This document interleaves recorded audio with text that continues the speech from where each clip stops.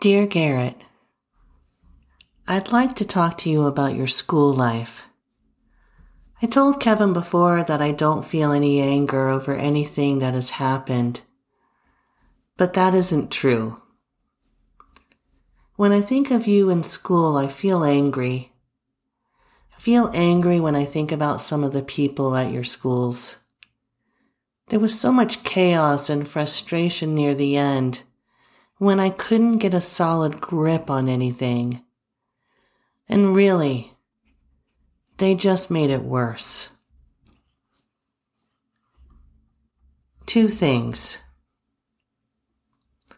1. In middle school, a group there decided that you had to be on a behavior plan to control how you acted at school.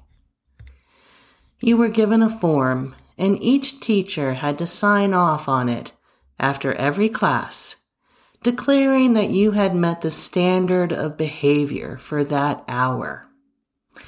You had to do that day after day, hour after hour.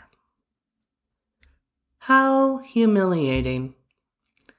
How stripping of self-esteem this was.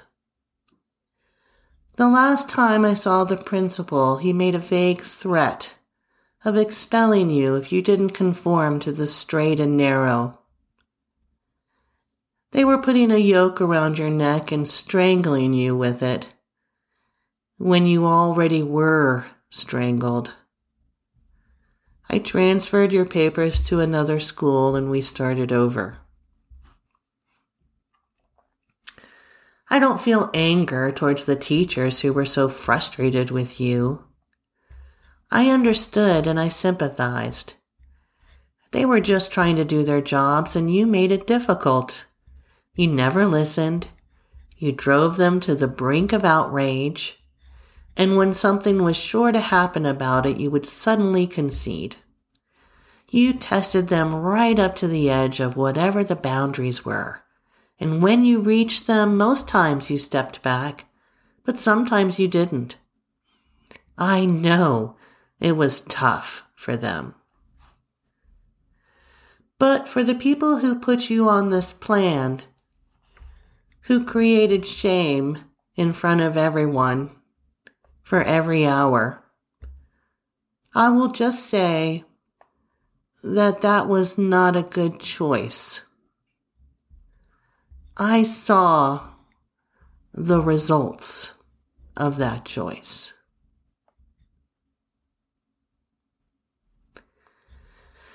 2. I am angry with one of your high school counselors. When I made judgments about what was right for you at school, they were often ignored, and this person gave you different instructions.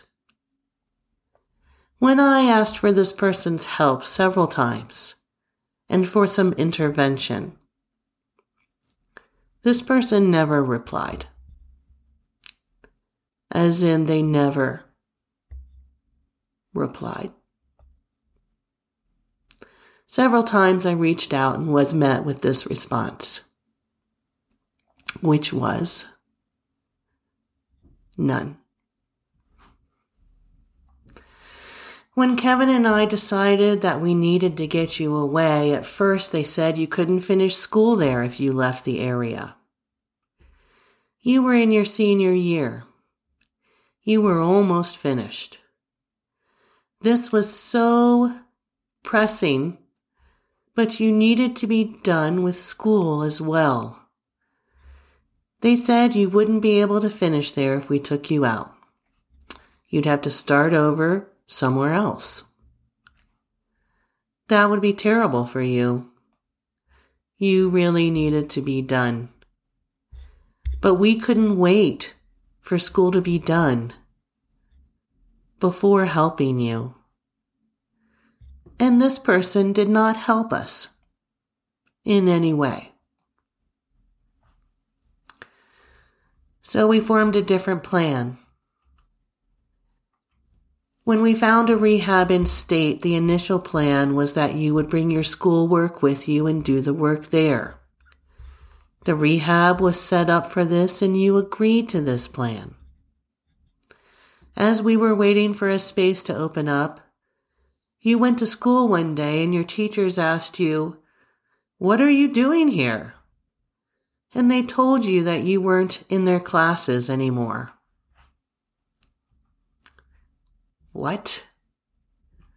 What had happened? Unbeknownst to you or to us, the counselor there had decided to disenroll you from regular school and enroll you in a completely different online program. No one told us. No one asked for our permission. You were completely blindsided. We were blindsided.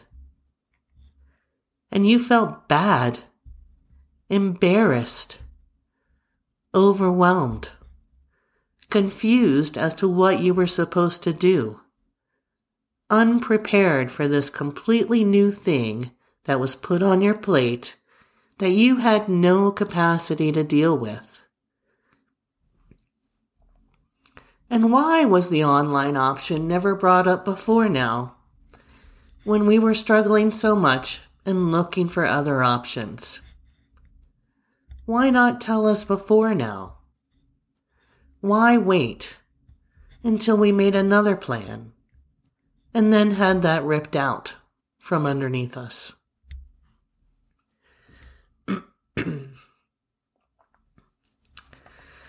I am angry. How dare this person do this without asking permission, without telling us what was going on? My respect for this person is negligible. I never want to see this person. If my daughter goes to this school, I will hear nothing that this person has to say, and will never communicate with them in any way. When I saw this person at your gathering, I said nothing, because the event was for you and about you, and I wanted nothing so sour as their presence to spoil it. But I never want to see or hear from this person again.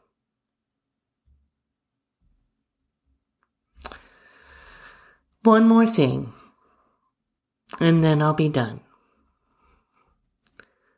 Toward the end, you asked for someone.